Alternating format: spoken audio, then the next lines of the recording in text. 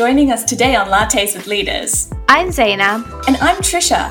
And we're excited for you to join us as we catch up over coffee with CEOs and executives from diverse backgrounds and industries. We seek to discover what is unique about each leader and educate you guys on new and interesting topics. Our conversations seek to enlighten and inspire people from around the world to realize that ordinary people can achieve extraordinary things.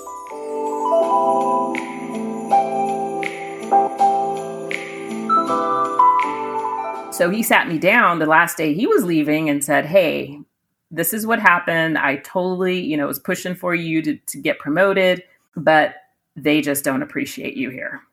And so when he said that, it was something that I knew deep down, like, okay, I get it now. But it was something that I knew. But when he said it, it just sort of took a whole new meaning. And I'm just like,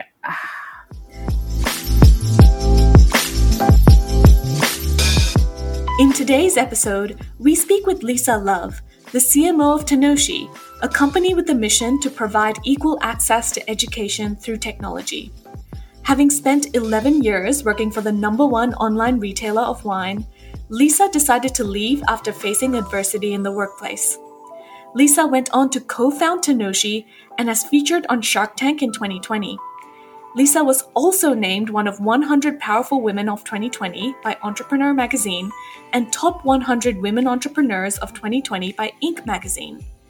Lisa shares her experiences, how she overcame her challenges both in the corporate and startup world, and how she built a meaningful career for herself as an entrepreneur.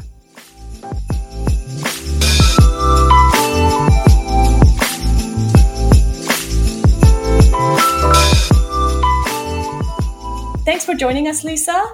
Would love to start off by exploring briefly how you've gotten to where you are currently at Tanoshi. I went to business school. I received my MBA a long time ago. And after graduating, I said, I'm going to give corporate life 10 years, learn what I can on their dime, and eventually do my own thing, branch out and start my own company. 10 years turned into 15, then 20. You get comfortable and you have that steady paycheck. And that's what happened with me. At one point in my career, I was, working for, it was a startup when I started. I was there for 11 years. But by the time I left, it had grown significantly. It was like almost probably nearly $100 million business. But I watched that growth throughout the 11 years. But the last 2 years, it was just absolutely miserable for me. And that's when I said, this is my sign. This is the sign for me to just, make that leap. Why were you so miserable at work? And do you have a specific moment that you remember that you were like, I've got to get out of here? Right. Yeah. So, I've always said your manager can make you or break you. And for the first, about 9 years or so, I had a great manager. And, the particular business that I was in, I was leading that business. Like it was the #1 revenue generating business.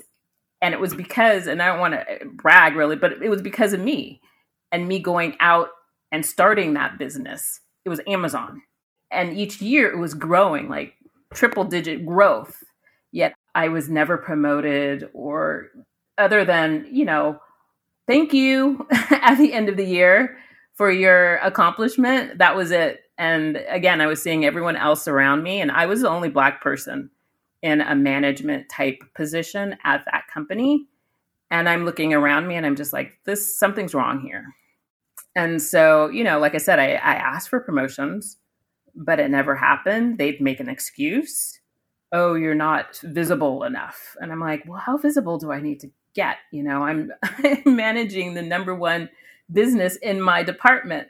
And so finally, like my manager at the time, like I got along fine with him and it wasn't him that was making the decisions. It was above him that was making the decisions. And so he left I had another manager, which that's when everything just went downhill.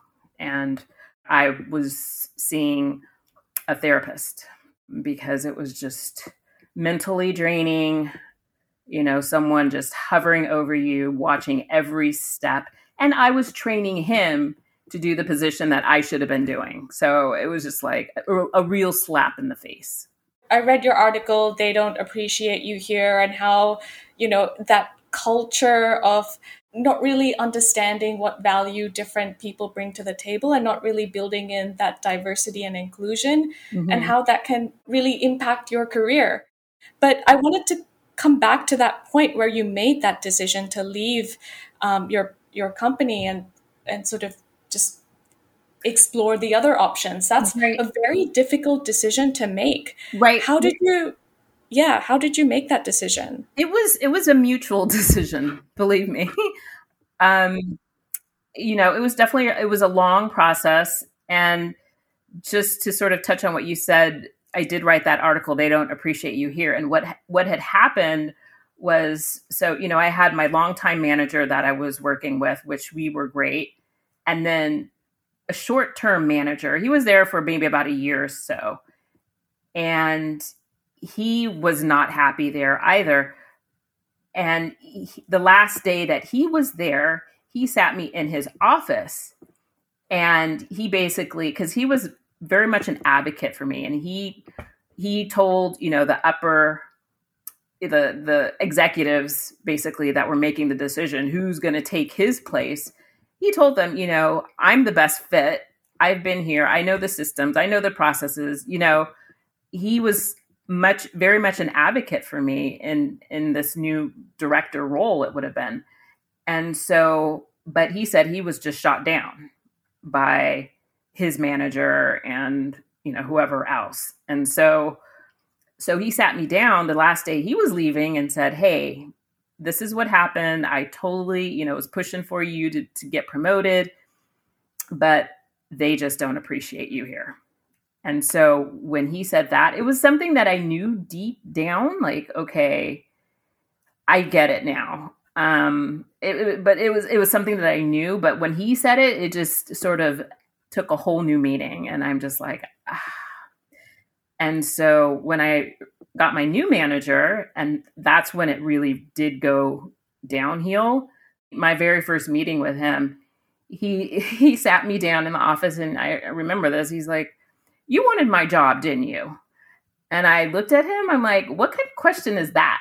Like the first time we were even talking, and that is a very awkward conversation. Yes. Like, how could you ask me that question? That's what he said to me. And I'm like, I just looked at him. I'm like, I didn't even know what to say, really. But so that's how our relationship started. So it was just butting heads the whole time. That doesn't sound like a good start to to his role and to your relationship with him. But of course, I mean, you made the right choice for you. Mm-hmm. I wanted to explore what happened after you made that choice. So, again, so I had to, during those last 2 years, I was seeing a therapist because it was just mentally draining, and I just couldn't understand what was happening. I had been there so long, and I thought, the folks that I worked with, I thought they would support me more. There was a lot of stuff going on mentally. And so there was just a lot of reevaluating who I am as a person and like my capabilities. Because when I left, I wasn't even sure, like, okay, am I even smart? What can I do? And so I fumbled a lot. I had to rediscover who I was as a person. And after fumbling for a good year or so and trying to figure it out, I knew I didn't want to go back to another corporate company. I wanted to really pursue the entrepreneurial journey, but didn't really know what I wanted to do. I mean, I had a marketing background, so I was doing a little bit of contract work and consulting and stuff like that, but still trying to figure it out, basically. And then I always worked with my mom. My mom taught in LA, Los Angeles Unified School District, for 50 years. And that was part of my side hustle was education and helping her. She's very creative. So she had a lot of materials that she developed over the 50 years. And and I was always helping her like go to market with her materials. And so at that point, after, I left the company, she was developing a typing app for kids, for kindergartners. And so I went to a pitch contest here in Oakland, California, and saw or heard a pitch from Brad Johnston, who's the CEO of Sanoshi. I heard him pitch the computer, and it just was like, ding, ding, ding. I need to go up to him and talk to him and tell him about what I'm doing with my mom about the typing program, because it would totally complement what the computer and what he's doing. So anyway, so that's how that sort of started. When you were kind of trying to figure out, what to do with the startup, what was the thing that really kept you alive and kept you wanting to continue down that route? For me, I think it's something within me. Like I said, when I was in, 20 years prior, I always said I wanted to start my own business. I had tried several different things within those 20 years. Nothing really stuck. And for me, even growing up with my mom, she's very much, she instilled in me, you keep trying, you keep at it, you keep going, keep pushing, and that's basically one of her products is just building self-esteem in kids at an early age. And so I think it's my upbringing that just said, I can't quit. I have to keep going. I have no choice but to keep going, and so that's kind of how I just stuck with it. I knew that there's something out there. I just needed to find it, and I needed to get out of myself. I mean, one of the things, as an entrepreneur, you definitely have to get out of yourself and network. Network is so key, meeting people.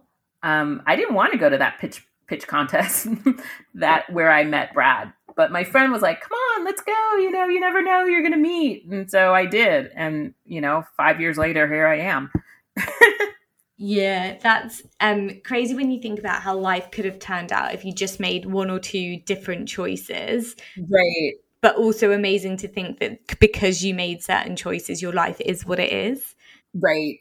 Everyone has options, right? I mean, from day one, from the beginning of time, we all are given options. It's just a matter of which option are you going to take, right? And it's hard to figure it out, but I don't know. I have to believe like something inside of you, something's going to happen. Like for me, it was just the situation that I was in at the company where I was miserable. Like, that's what drove me out. Exactly, particularly when you're so unhappy. I know I've been in that position a few times in my career where I was so unhappy and I just needed to do something different. Mm-hmm. And whether that was kind of taking some time off or leaving the organization for something else. And it's probably led to my most interesting career periods as well, which right. I'm sure it sounds like it's the same for you.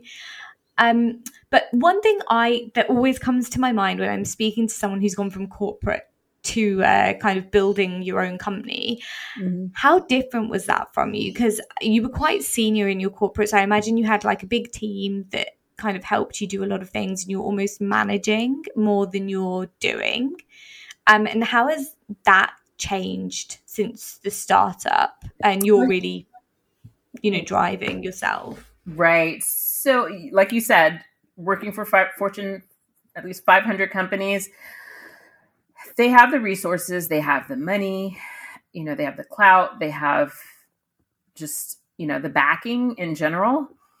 When you go to a startup or you start your own company, all of that is gone. You're developing the process, right? When you're a startup, you're trying to, funding is big, is huge, right? Trying to fund the whole project.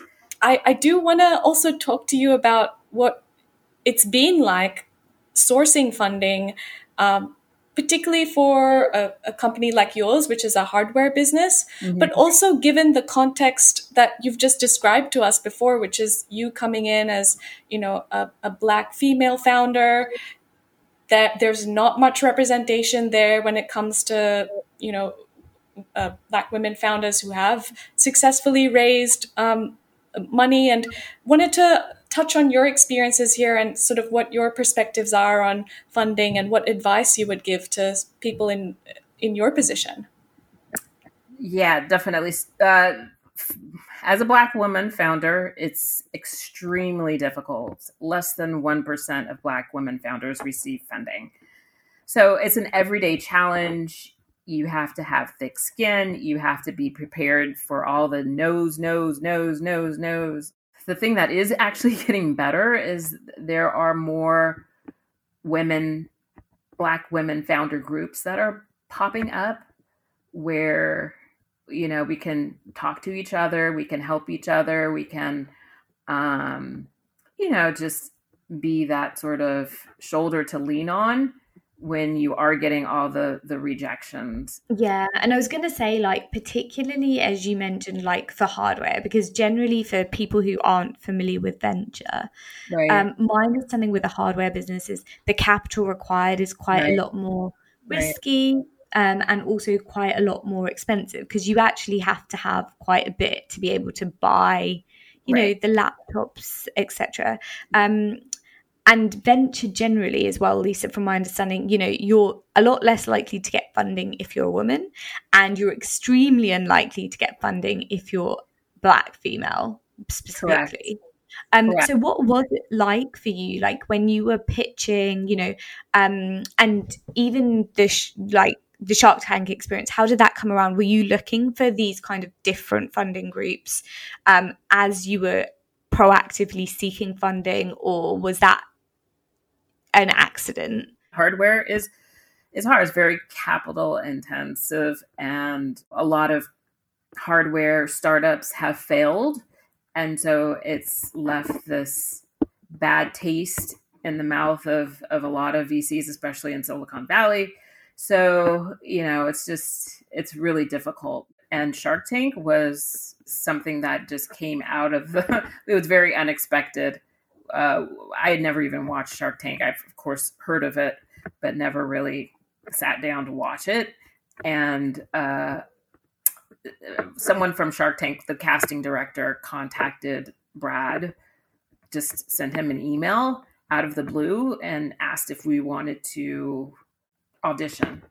So we just went through the process and then ended up on the show. Yeah, I was going to say a big part of Shark Tank is the brand recognition that you get. So I'm sure you would have received a lot of interest in your company following that episode. Yes, definitely. So it aired in May of 2020 for the first time. Then it aired in July of 2020. And then now we're on reruns. So every several months it airs. So, you can't beat that, right? National TV every few months. So that definitely helps. And talk to us about Tenoshi and what Tenoshi does and why you are so passionate about the company. Right. So Tenoshi, we're a mission-driven company, and we are preparing all kids for a digital future, no matter their socioeconomic background. It's pretty basic, right? So I grew up with textbooks. And if you didn't have a textbook, you were going to fall behind. You definitely needed your textbook to learn, right? So now computers are what textbooks were back in the day. Without a computer, kids will fall behind. And that during COVID opened up everyone's eyes to the dire need for all kids to have a computer at home where they can do their homework, where they can do research. 16 million kids throughout the US didn't have a computer or internet access during the pandemic, which can I just say is completely balmy to me. Yeah. And given that it's a developed country with some of the biggest tech firms in the world coming out of that country, it's so surprising that there's so many people who don't have access to, I'd say the internet was a basic need now, right? You can't do a lot of things without that. Particularly, when we think about the last 2 years with school being so disrupted for so many young children, and then you add on top of that not having access to the internet to be able to explore and learn yourself, it puts people in like you're almost already on the back foot and you've barely started your life. It'll be interesting to see the impact, right? Like all those millions of kids that did not have a computer or internet access for, a whole year and a half. How's that going to impact them in the future? And speaking of kind of trying to get your company trying to help get these laptops in people's hands, you've had a lot of challenges as well as a growing startup during the COVID period. And on our last podcast, we talked to a CEO of an ag tech business, and we were talking about the disruption of supply chains. And I think your story of how that's actually impacted you as a business owner is so profound. Just trying to actually still survive and keep going when there's so many shortages. Oh yeah, definitely. It's definitely felt throughout the whole industry, the space that we're in. So yeah, during COVID 2020, 6 out of the 12 months, we didn't have supply. And it wasn't that we didn't put the order in or anything like that. It was because of all the delays. I mean, COVID first started in China. We had placed our order in 2019, and then, early 2020 in December, January, China shut down, right? And then we shut down in March. So 6 months out of the year, we didn't have supply. Even when we aired on Shark Tank, we did not have physical supply. And we were like, how could this be? Here we're going to go on national TV and we don't have computers. So we set up a pre-order system, which worked. We probably would have definitely done more sales if we actually had supply. And it's expensive, right? So to fly in, if you don't want to ship your product from China, then you have to fly it, and flying, oh my gosh, astronomical prices. So yeah. And actually the price piece is interesting because, particularly since part of the value proposition of Tenoshi is that you want to create an affordable computer for, such that people can buy it and it creates more accessibility. Right. I'm curious more specifically around your business model as well. As a hardware business. I know we touched on this earlier when we talked about funding, right? And how that in itself can be a challenge. But, even when it comes to now grappling with these supply chain issues and keeping the costs low, how has your business had to change through COVID? Have you started thinking about other ways to incorporate revenue, for example, introducing maybe a software component? Exactly. So yes, I mean, think of what we're doing is an all-in-one platform for kids. So the hardware piece is like the first stage of our whole business model. And we feel like, we've proven market fit and folks love what we're doing. We definitely meet a need. So the next stage is that software piece, right? So everyone, a lot of people have heard content is king. So it's preloading content onto our computer that's age appropriate, that's educational, that's fun. So that's what we're focused on right now. That makes a lot of sense. It seems like you've created the foundation for a sort of evolving product, starting with the hardware and then bringing in the actual applications that kids can use to learn and therefore creating both value for, the kids that you're providing computers for, but also for you as well, capturing that value as monthly recurring revenue. Right, exactly. So, it's a process.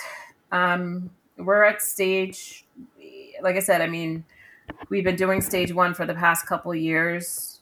There's always room for improvement, even that in the first stage. But right now, it's time to bring in that reoccurring revenue, which is what all VCs and investors are telling us is, where's the monthly reoccurring revenue? And so that's definitely our focus moving forward. It's definitely a learning process. And that's a good thing about a startup, though, I have to say, is the small team. And you're right there listening to the customer, so you can pivot if you need to quicker than being at a major corporation where there's all that bureaucracy and all the layers you have to go through. And so it's just the 4 of us. So we decide if various customers are saying one thing, okay, let's go ahead and do it. Let's implement it. Yeah, exactly. And I think that's the beauty of a startup. And as you grow, the company grows, and you get, your product might not look the same as what it is today in 10 years time, but that's just part of that process. Right.